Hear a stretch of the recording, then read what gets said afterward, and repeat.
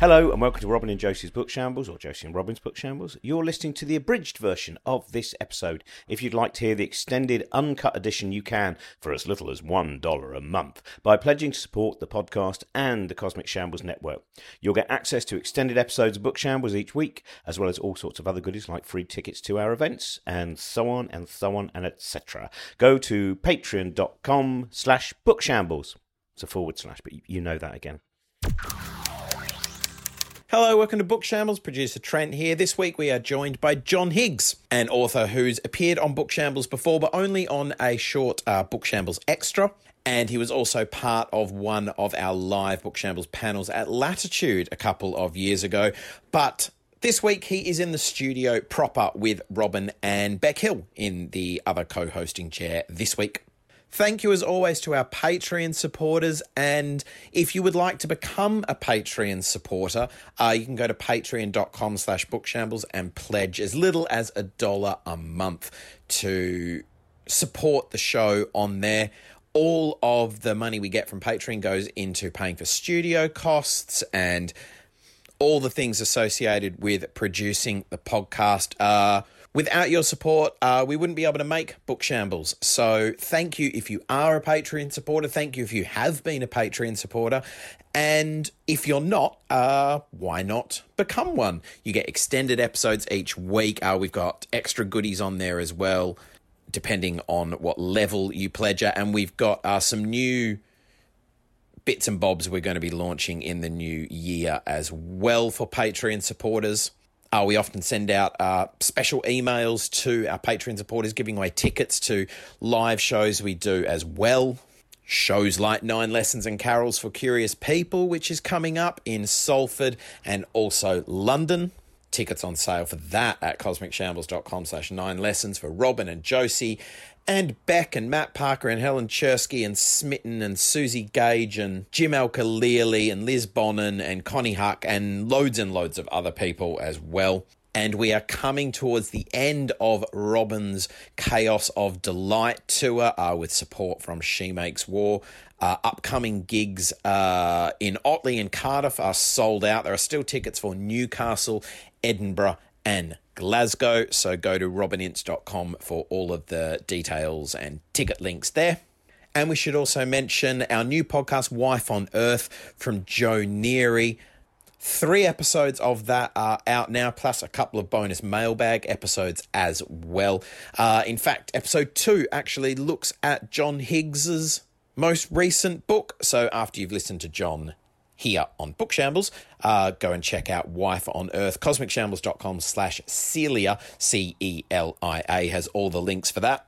Or you can just search for Wife on Earth wherever you listen to podcasts. And wherever you do listen to podcasts, don't forget to subscribe to Book Shambles, review it 5 stars, rate it 5 stars on Apple Podcasts. That really helps us out as well. Enough of that, on to this week's episode. Here is Robin and Beck and John. Hello, welcome to Robin and Beck's Book Shambles. I'm going to say that now because Josie's she's just not turning up anymore.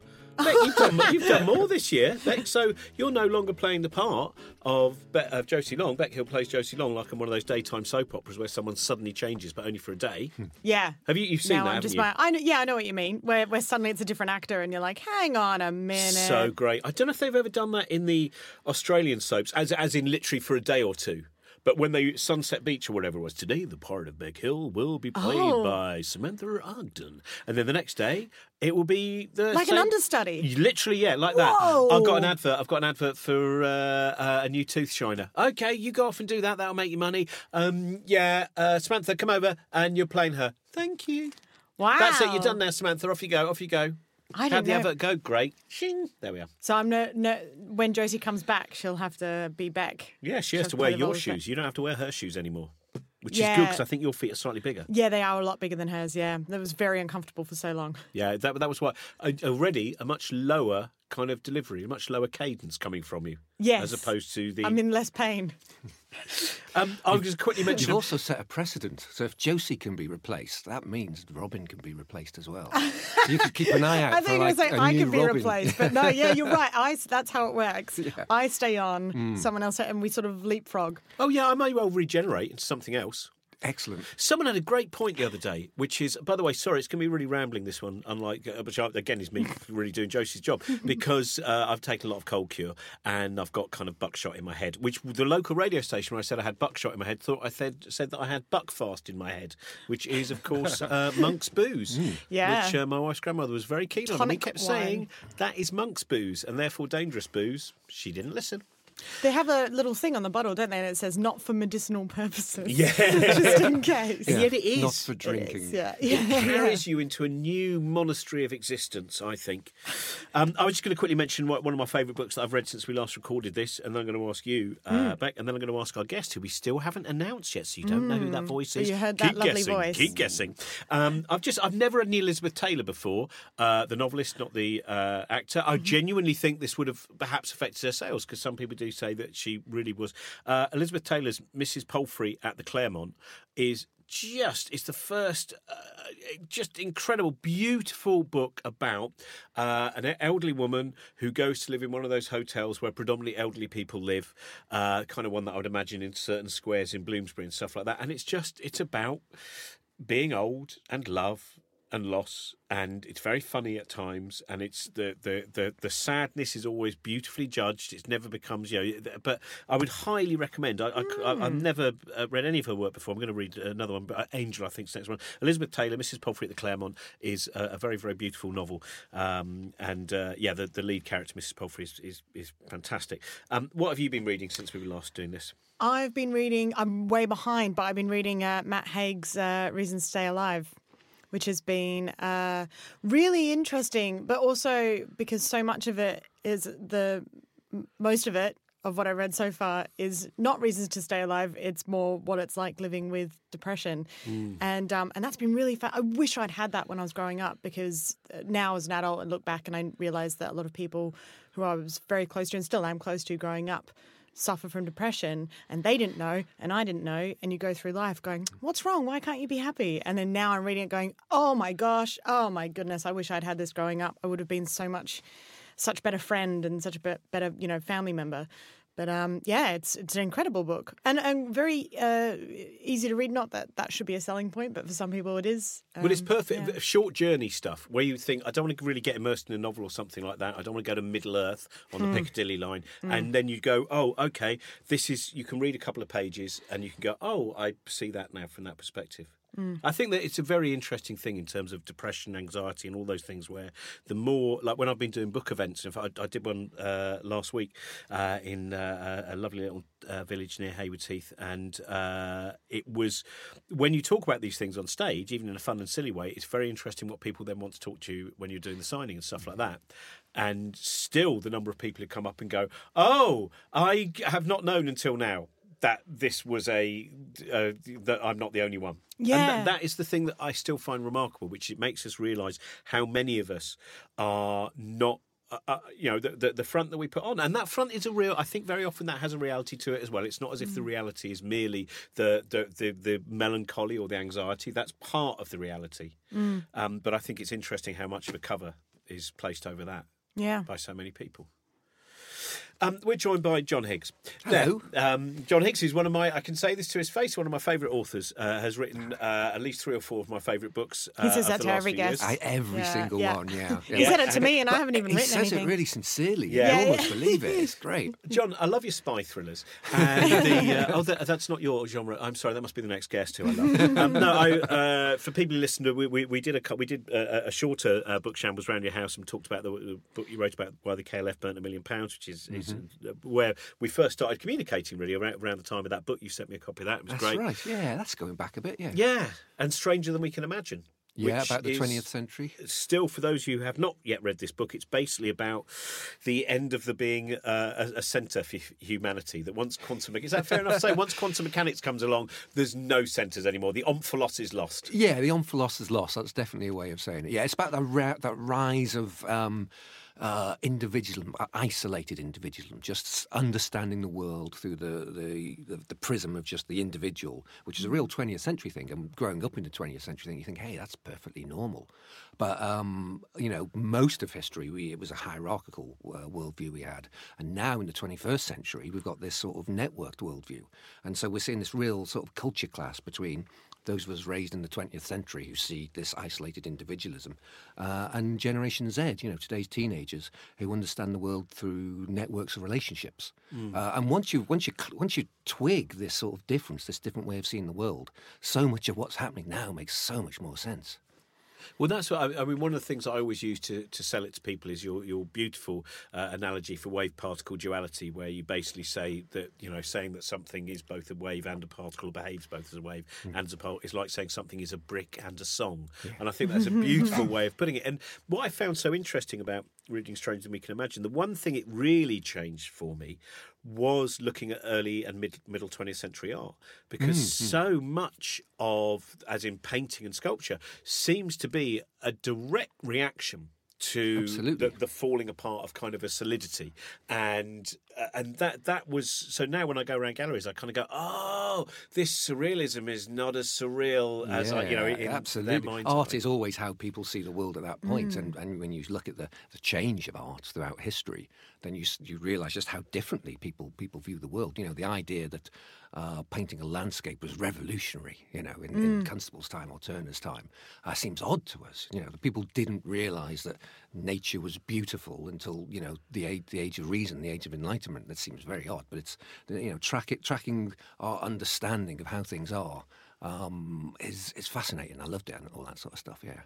But you've in between time, William Blake Now. I have, yes. Has which is a lovely. It's like 70 pages, just a wee essay through what William Blake should mean to us or can mean to us, and the different things that he is.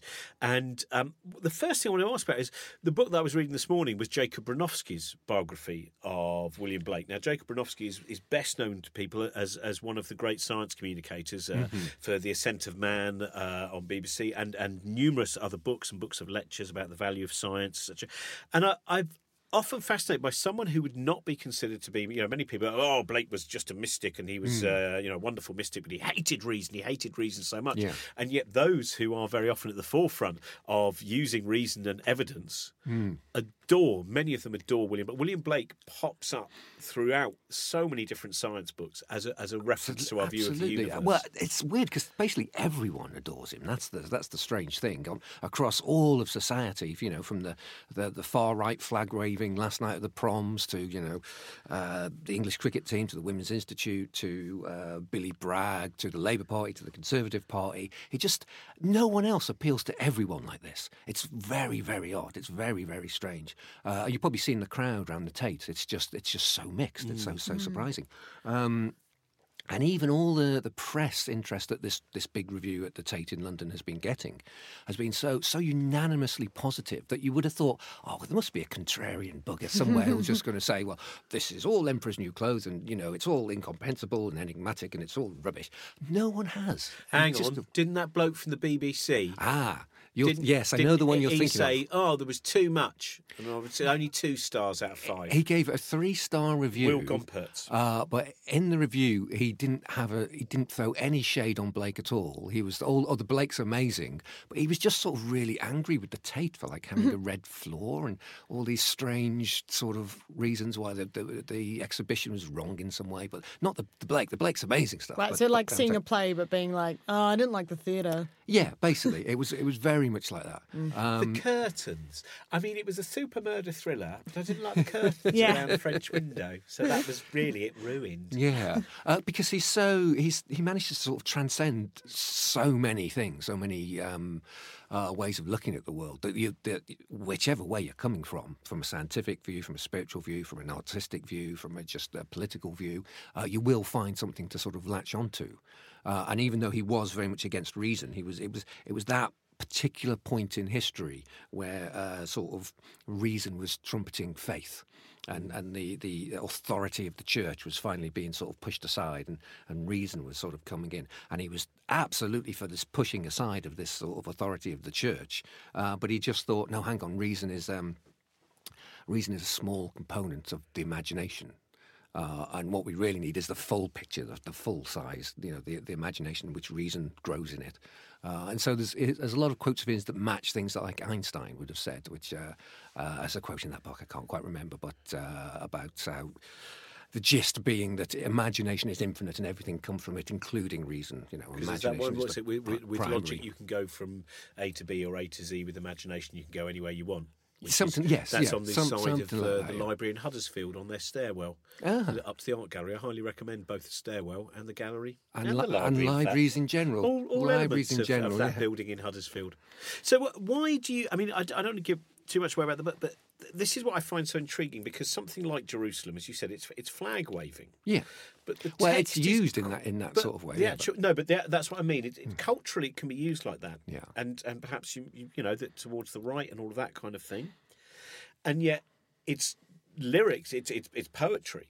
Is not in any way in celebration of the mill owners. Absolutely. And if you see it in context, then the introduction to Milton, which is where it comes from, it is pretty much a plea to sort of pull out the sort of the idiot children in politics and the hirelings in court, just the incompetent sort of running thing, and sort of overthrow them.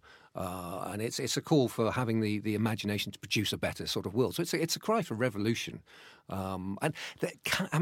It's often sort of said that, the right don't really like Blake. They just think they do because they don't understand, Jerusalem. That's often quite a bit.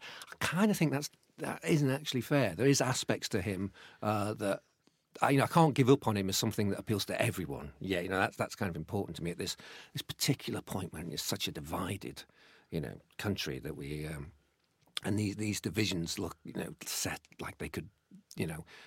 Once you get divided like this, it can be very hard to sort of, reunite things. So finding things like Blake, which everybody sort of sees themselves as part of and feels a connection to, seems so important for the country going forward at the moment. This is what we need. So what would you, what do you think? Because he's certainly very anti-dogma. As far as, an ultimate truth that will drive people into some form of sometimes terrifying banality.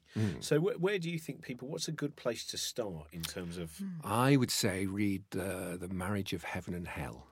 A lot of people tend to start with Songs of Innocence, which is basically the kids' song, the children's songs. It's sort of like being introduced to the Beatles via Yellow Submarine. You're not quite prepared for a day in the life and the White Album or anything like that at that sort of point. But a lot of the older ones, sort of the later ones, the epics, Jerusalem, Milton, are pretty incomprehensible for quite some time. But A Marriage from Heaven and Hell, it's just full of all these great sort of shocking statements. The road of excess leads to the palace of wisdom. It's got all these great aphorisms of hell. See, I've never read it, but it's just great. He's just. The title, "The Marriage of Heaven and Hell." That's quite some title. The importance of opposites to him, contraries, as he calls them, about having both sides. He's much more interested in the dynamic between contrary points of view than he is the particular points of view. And he does so in a way that's not sort of like a proto-postmodern, all these points are valid. And it came to mind when I was reading one of Nick Cave's latest Red Hand files, which are always amazing, which are always brilliant. But he sort of came very close to sort of saying, well, fascists, anti-fascists, it's pretty much the same. It was verging towards that. I'm possibly doing Nick Cave a slight disservice, but it was... Well, no, I think it is quite close. Yeah. I mean, when you say, interesting, when you see some of the people who are lauding that most recent one, they are various rather unpleasant internet institutions. Yeah, okay. And also they don't quote everything in there, but I think you're right. There are moments where it does, I think, have that equilibrium. Yeah, well, Blake is able to look at these countries and dynamics and understand the importance of both sides, while still, being very sort of pro, the good. It's and using the dynamic as as a way of moving yourself forward, as showing the way, showing what we should become, how to improve and create this sort of better world. These things are guides to us, the clash between fascists and anti-fascists. That would be a guide to sort of orientate yourself by. It's fascinating stuff. It's really, really fascinating stuff. Because that's the big book that I'm trying to write at the moment, which is called William Blake versus the World.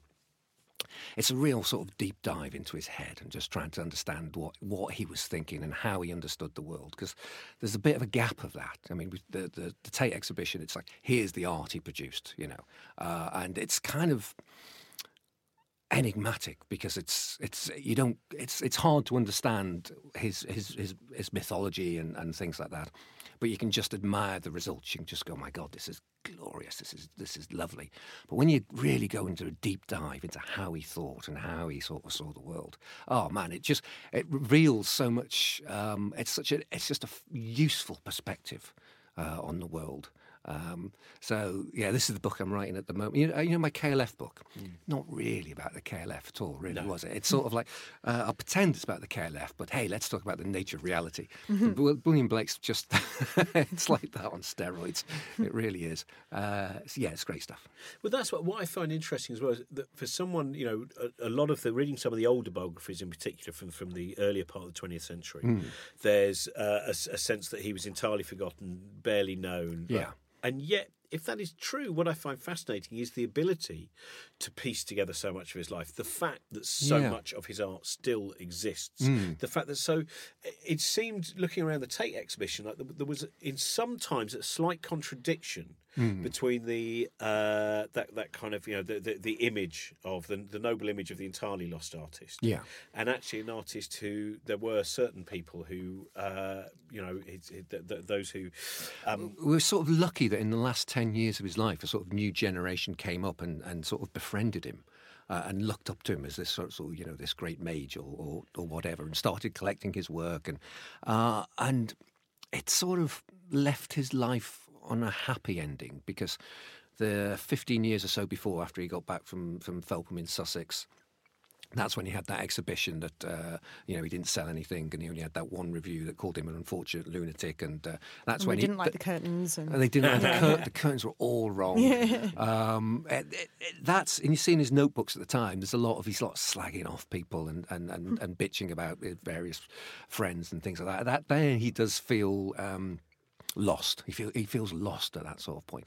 And what's integral to a lot of his work when you read it is the value, the importance of relationships, of friendships. It's a side of it that we overlook a lot, because a lot of how we see Blake comes from how we saw him in the 20th century. I was talking earlier about that sense of understanding things as individuals and looking at it through that sort of lens. And so when in the 60s in particular, when Aldous Huxley, Allen Ginsberg, people like that started looking at Blake, it was the sexual liberation, it was the anti-authoritarianism, it was the New Age sort of stuff that they latched onto. But there's a lot more that speaks to the 21st century, I think. I was talking about how we now understand the world in terms of networks of relationships. He'd say things like the bird, a nest, the spider, a web, man, friendship.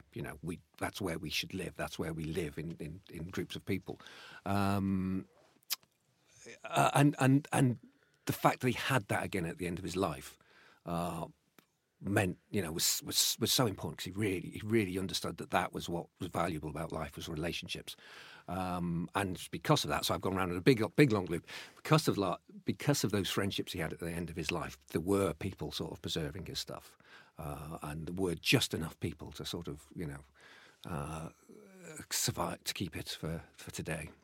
I like you write a chapter which is kind of placing Tracey Emin next to William Blake, and you talk about various different ideas, and then you just have this lovely kind of turnaround where you go, but that said, she was someone who said, why do I have to pay so much tax? It's unfair. And then you kind of go, so that's an interesting journey. Because I slightly toned down that chapter. The original draft was deemed to be a bit harsh on Tracey Emin. So that's the nice version. See, I have to admit, my favourite work of hers is her autobiography. I think Strangeland is fantastic. It's really interesting about growing up in Margate, and it's probably my favourite thing that she's ever done. But no, it's again that bit of how many different things it can be to so many people. I was kind of, as I was going through the chapter, I was thinking, where's this going to end? Yeah.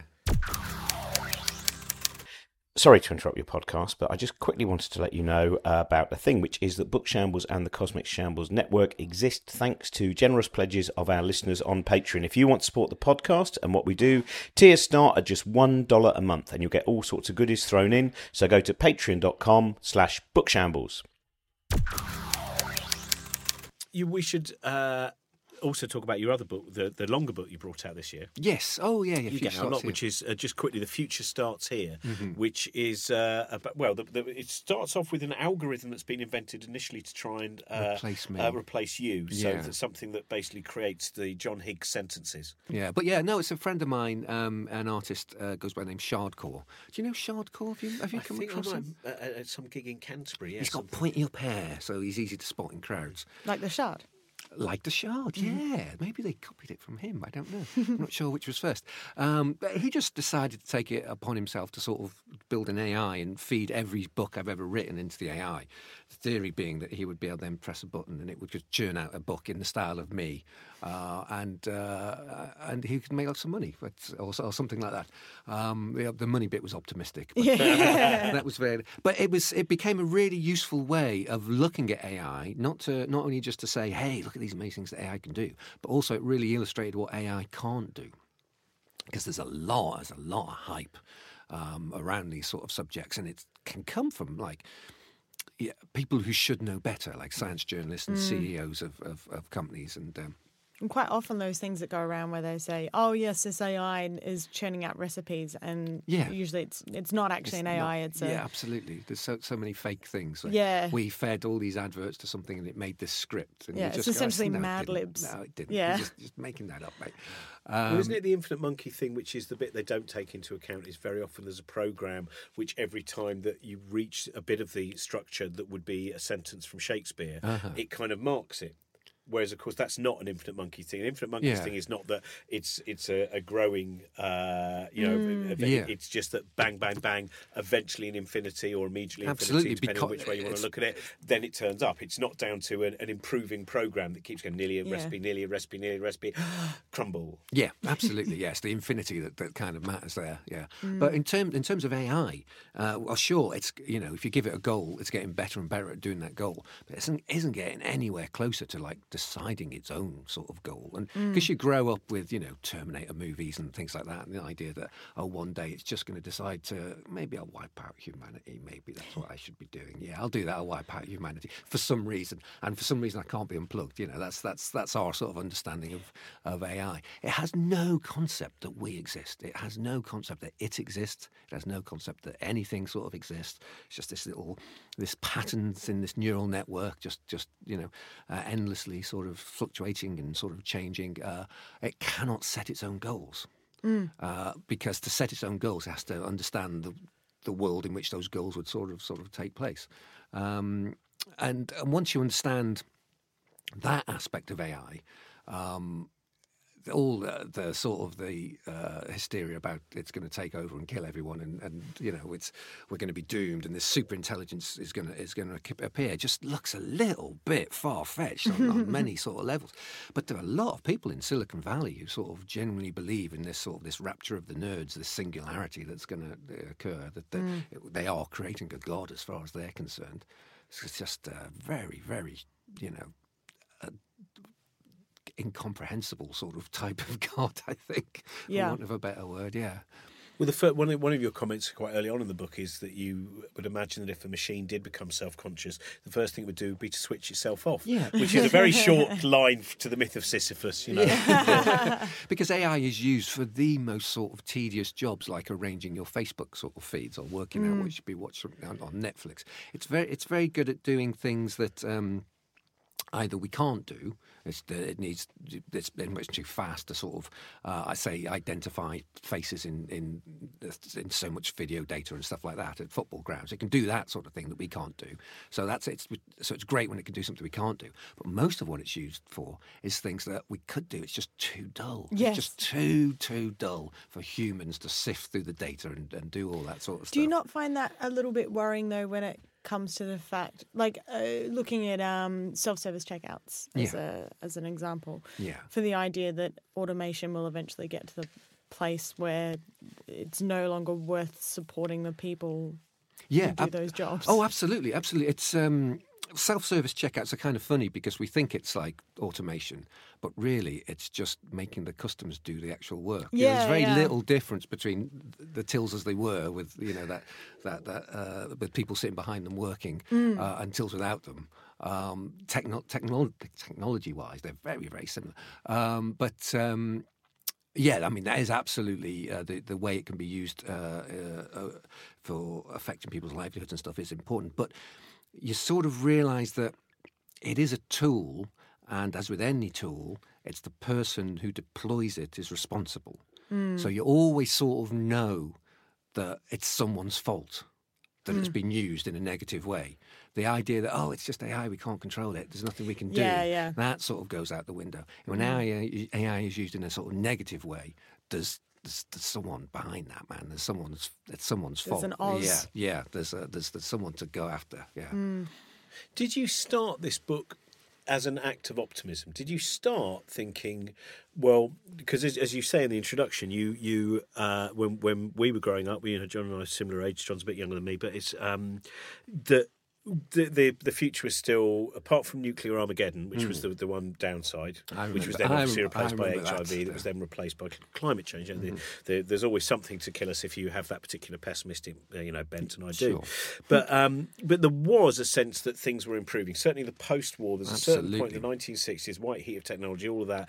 We're going to go to the moon. We're going to go to Mars. Food's going to be easy to grow. All of that stuff. And now we've hit that point where it seems that there's a line that's drawn, and then you go, and then partly due to all the things that we've created to improve our lives, we also then end up with a bit of blowback from that, and you go, like introducing cane toads to Australia. This will get rid of the problem. We now seem to have a problem with cane toads. Now the old lady has to eat a spider to eat the fly, and guess she'll die. Yeah, absolutely. It seemed to be in the 80s. It seemed to be at some point in the 80s we sort of gave up on the concept of the future, and previously we'd imagined positive futures and negative futures, and that seemed to nicely sort of balance things. It was things like the 1960s Star Trek. I always like in the Futurama World Fair at Flushing Meadows in New York, they buried a time capsule for 5,000 years. It was going to be opened in the year 2439 or something like that. Just the idea that they were thinking, in 5,000 years' time, the people will be curious what we're up to now. They were thinking about 5,000 years' time as a thing that's bound to happen, and there'll be people around, and it's going to be fine. That just feels so different. 5,000 or 500? 5,000. Wow. Yeah, 5,000 years. We just don't. It's shocking now, isn't it, to think what will be around in that sort of time. In fact, the last positive vision of the future in a Hollywood film that I can find, in a mainstream Hollywood film, this is Bill and Ted's Excellent Adventure. And they just go, it's pretty much like now, but it's got better water slides, right? Yeah. That was the last time we could sort of come up with something, And Idiocracy is the most precise, I think, in terms of judges. Absolutely. Yeah. But, I mean, it just felt that the sort of the cloud of doom over over our culture just was suspicious to me. It was just unquestioned and taken for granted, and it seemed to be when there were positive things coming and positive events and positive changes, we just failed to see them. We just couldn't see them. It was just the default assumption of doom. I was suspicious of. I was just very, very suspicious of. And you can't just go, hey, well, let's all just be optimists, because, blind optimism is just, that's going to crash into reality very, very, very quickly. But it is more rational to have a pragmatic optimism than to just assume a pessimistic point of view, because an optimistic mindset will find all sorts of possible solutions for a problem when the pessimistic mindset just won't even bother. They just think there's no point, So That's what I liked about the message of Tomorrowland. Was the idea that you should be presenting people with a positive future to be hopeful for and work towards, rather than having everyone assume that it's going to go terribly, and then there's inaction. Definitely. But you need then to really sort of study these things. You need to examine these things. You need to really know about climate change and biodiversity collapse and inequality and things like that, in order to find a way to move forward, but having a sort of pragmatic sort of mind. I loved. I noticed. I was looking down, and the first book you brought some books along for the because this is what the show is meant to be, but we never really get around to it. Now, 'cause we talk about the fit of optimism. I just thought maybe we'll talk about. Yeah, books. let's do it. But one book I read recently, which was fantastic, and everyone should read it, is The Uninhabitable Earth by David Wallace Wells. But let me just there's a sentence on page 15. This is the where's page 15? After 14. I think. So this is The Uninhabitable Earth. That's the title of the book. It is unlikely that climate change will render the planet truly uninhabitable. So, which is, I can kind of see the arguments of the publishers at this sort of stage, because he's writing things like, well, the Earth's not going to be completely uninhabitable, and they're going, well, let's call it the uninhabitable Earth. And he's going, I'm not really sure that's a good idea. They're going, well, maybe we could call it like die, die, die, Earth apocalypse. And he's going, okay, maybe uninhabitable Earth is a better sort of move. Well, that's the Martin Rees thing. I'm sure I've mentioned to you before, where Martin Rees, Astronomer Royal, wrote a book which I think called Our Final Century. Yes, and I think in America it's called something like Our Final Week, because they went, no one will care. That's 100 years away. Who cares about this century? Next week, Tuesday. Jesus. So does that book deal with? Sorry, go on. Obviously, parts of the planet are going to be uninhabitable fairly soon, and these are quite sort of habited parts and stuff like that. So is he referring to humans there? He's not merely saying about, because obviously life on Earth will continue until it becomes. There will be a point where it's. Once the sun's rolling into a red giant, that's really going to be problematic. He's not thinking on those sort of time scales. But Clash of the galaxies, that could be an issue. But it will be. When it's if you're talking about, people just lurking around Canada and nobody sort of living in sub-Saharan, Africa, that's going to be a very, very traumatic change for the world and things like that. It's not to play down the reality of what's happening if we are on course for something like a 3.7% increase by the end of the century, which is what we sort of seem to be. That's very, very serious. But I just found that funny that he's obviously it won't be uninhabitable in the book, The Uninhabitable Earth. What's happening now is that the next generation are sort of coming along, and they just, whereas we would sort of say, well, there's no point, I can't do anything, they're thinking, well, what can we do? It's just a shift in the way they're thinking. What really sort of brought this home to me was that campaign for Burger King to stop putting those plastic toys in with the kids' meals, which are just rubbish and they're thrown away and they can't be recycled and all that sort of stuff. And to their great credit, Burger King said, yeah, we'll stop doing that and we'll put some recycling facilities for them. But it was an 8-year-old and a 10-year-old who were behind that campaign. And the notion of children campaigning not to be given toys just struck me as just really so. Because in the Future Starts Here book, I talk about this great shift between the millennials and Generation Z, and there's a whole load of data about it, and it can't be stopped. It's a huge cultural change that's ongoing. But if I was to say, that children would sort of, campaign not to be given toys, it would have looked insane. There's no way I'd have been able to get away with that as an example. There's a sort of thing that would sort of happen. But that's the sort of thing that's happening. And these people are now entering the electorate, and the other side, the much more baby boomers, who are much more individualistic, they're sort of leaving the electorate. So there is a real sort of change in attitudes coming, and it can't be stopped. And what we are living through now, it is kind of the last thrash of the dragon's tail. I don't wish to, a dragon's tail can do a lot of damage, don't get me wrong, but the the sense of walls, not bridges. That sense of seeing things as it's very, very much an individual's belief that they should be apart from Europe, and if you're raised understanding the world in terms of a network of relationships, it seems insane. Of course, you should think that So there's this real sort of age difference in arguments like that. But the importance of climate change is so obvious to the generation coming through, and they're thinking, oh, okay, we've left it this late, we're going to have to stop taking transatlantic flights and eating meat. So, okay, that's what we'll do, and the we being sort of important in that. And there's I've got a Yancey Strickler book down here. He's the guy who set up Kickstarter, and he talks a lot about the 30-year rule. This is his book about. It's called "This Could Be Our Future." And he talks about how when something first appears and it's radical and on the cutting edge and something, it takes 30 years for it to be absolutely normal and just the way everything is. So that's the case for recycling or hip hop or going to the gym or something like that. But it's also the case when it's screamingly obvious, right, that the new thing has to be paid attention to. And he cites the example of Joseph Lister, who in the mid 1900s, the mid 1800s, if you were going to have surgery, you were probably going to die from infection. That's what happened. People died from infection. And Lister said, "Hey, hang on, I've got this notion it might be to do with these germs that Pasteur's just discovered. Maybe if we washed our hands and cleaned our knives, there'd be no infection." And he proved it. He was able to actually prove this. But to the medical profession, they were like, "Get gone!" They were not having it. They were really angry, and he was sort of really pushed aside until 30 years had gone, and another generation came up who had no skin in the game, and they just looked at the facts and went, "Oh, we should probably wash our hands, and people would be saved." And it seems odd that these people were denying this, or so angry, or so or would be refusing to, clean their knives and wash their hands. It just seems so bizarre to us.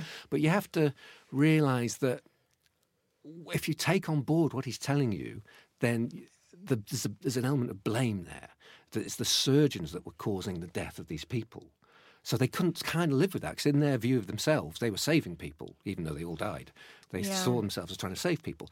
The idea that actually, no, they're the ones killing people, they just couldn't accept it. So there's this real sort of sense of denial, and the absolute lack of any mention of climate change in the last 2 or 3 general elections is exactly that sort of thing. It's the denial. There's no push from the older generation to tackle these things, because they're the ones going on the holiday, and they're the ones with a big car, and they have to accept that, hey, I am, this is on me. It's kind of a tricky thing to do.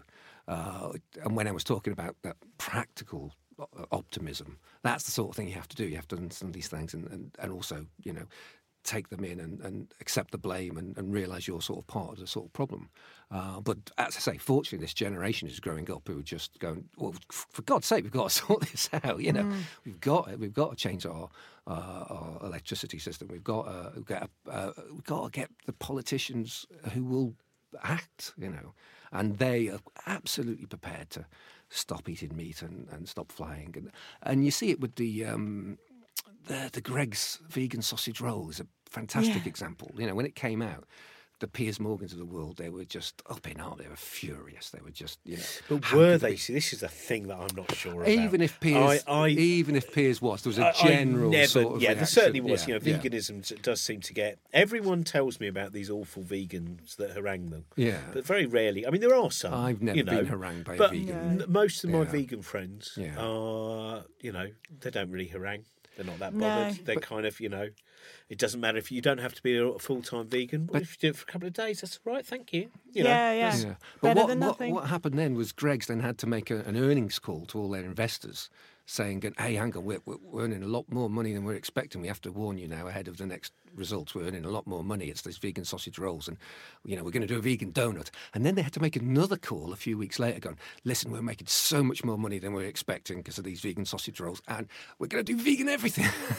There was people being just shocked by the demand for the appeal, and in all sort of fast food things, it's vegan things. They that are just coming delicious up. as well. And They're really nice. Have you had Oh vegan yeah, sauce? I had Really one. good. It was really, I specifically they- went to Greg's to try it. Yeah. Not a vegan, but Yeah. wanted to, and yeah, was impressed with how tasty it They're was. kind of suspiciously nice, aren't they?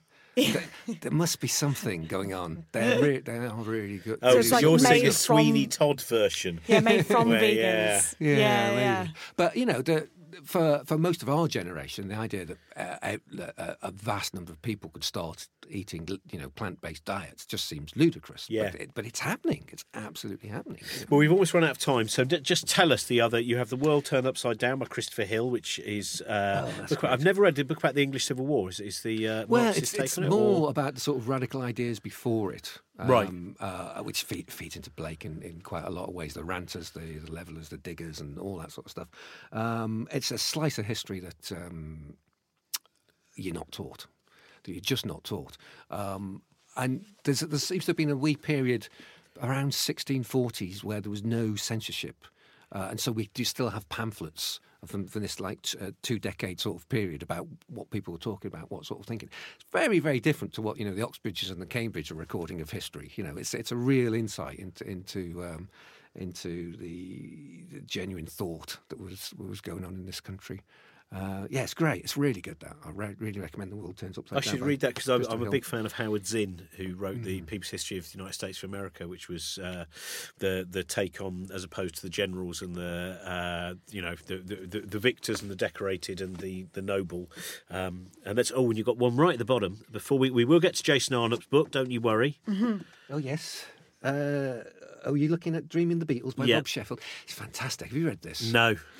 The great thing about Beatles books is, there must be more Beatles books than there are books. It feels There's like certainly that. more There's- Beatles books than Beatles. yeah. That's for sure. Yeah, That's a definite You statistic. kind of would think people have ran out of things to say about the Beatles at this point, and Mark Lewisham is doing the big history, which is over 1,000 pages, and the first volume, and they only get up to the end of 1962 and release their first single, and then it'll be 20 years before he finishes this big thing. But as we get further and further away from the Beatles, we're starting to really sort of understand that, oh, hang on, that wasn't just another band, was it? This was much more important, much more significant. It's kind of like it's the difference between Shakespeare and like Tudor theatre. Tudor theatre, sure, that's a very interesting subject, and if it was your kind of thing, you'd find a lot to say about it. But Shakespeare is so much bigger, and Shakespeare changed the soul of the English-speaking world, and Shakespeare is the significant sort of thing. I think the Beatles and the late 20th century rock and pop is a similar sort of relationship, sort of brewing, and so books about the Beatles keep changing as we get further away and we get more and more perspective. And I just really loved this Rob Sheffield book, Dreaming the Beatles. It's really just about what it's like to love music. And the impact it has on anything. It's a much more personal sort of book than a lot of the others.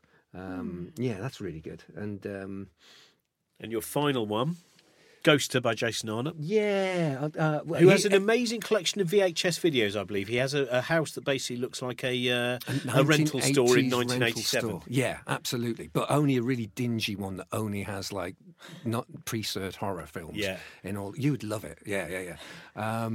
But did you read his previous book, The Last Day of Jack Sparks? No, but it's really high on the pile. I've been meaning to read it for ages, and I picked it out again yesterday, actually. What's great about his horror books is that he seems to have found a way to write horror books in the modern world. In the way that, say, Frankenstein was sort of like the dark shadow of the Age of Enlightenment, that sense that we're becoming above gods, or Dracula was the dark shadow of the Victorian thing with the repressed sexuality and things like that. He seems to have found a way to write horror that's about now, that's the dark shadow of now. Because a lot of horror, you've got that Hamlin Book of Horror there. And yes. But the role of nostalgia and, It's horror seems to be a thing set away from here.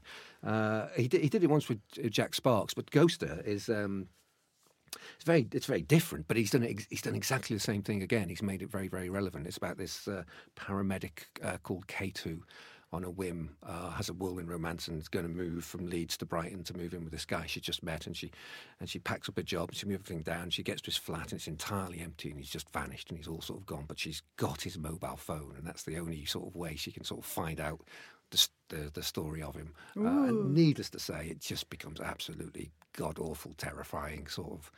Well, I might make it, because it's nearly Halloween, because I am only reading books by female novelists, but I may well over Halloween allow myself that. Yeah, that would be good. John, thank you very much. John's bigger book for 2019, The Future Starts Here, is available now. William Blake Now, which is just it's a beautiful essay, and you can also pick it up if the Tate Britain shop is packed with your books and Stuart Lee's, and some other authors as well. Beck, have you got anything you'd like to plug for end of October, beginning of November? Yeah, November 8th, we're bringing out the show I took to Edinburgh Fringe about the future. Called I'll Be Back on Livr, LIVR, which is a platform where you pay £6 a month and you get sent a little plastic headset. If you don't own an Oculus, you put your phone in there and you can watch my show as if you're sitting in the front row. Cool. You can spend the entire hour looking at the audience if you want. Brilliant. Is the I'll Be Back a Terminator AI coming to kill you reference? I'll be back. Yeah. It's a little pun. She's very good on her puns. What's your Halloween name at the moment? I can't remember. Oh, I think it's Beck Hill or Be Killed. Right. Yeah. Wonderful. Thanks very much for listening. I'm still on tour with the Chaos of Delight show, and then also coming up to Manchester with we're going to do one of our 9 lessons, or 2 of our 9 lessons and carols for curious people. And also check out, we've announced some more acts who are joining us for the Sea Shambles show next year at the Albert Hall, including Lem Cisse and also British Sea Power. Thanks for listening. Bye-bye.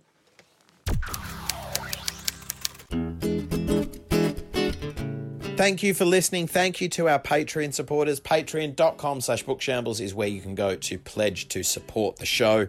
Robin has already mentioned a few of the live shows we've got coming up, so I'm not going to mention it again. Have yourself a great week, and we will be back with a new episode of Bookshambles next week. This podcast is part of the Cosmic Shambles Network. Josie Robbins' Bookshambles was produced by Trent Burton of Trunkman Productions.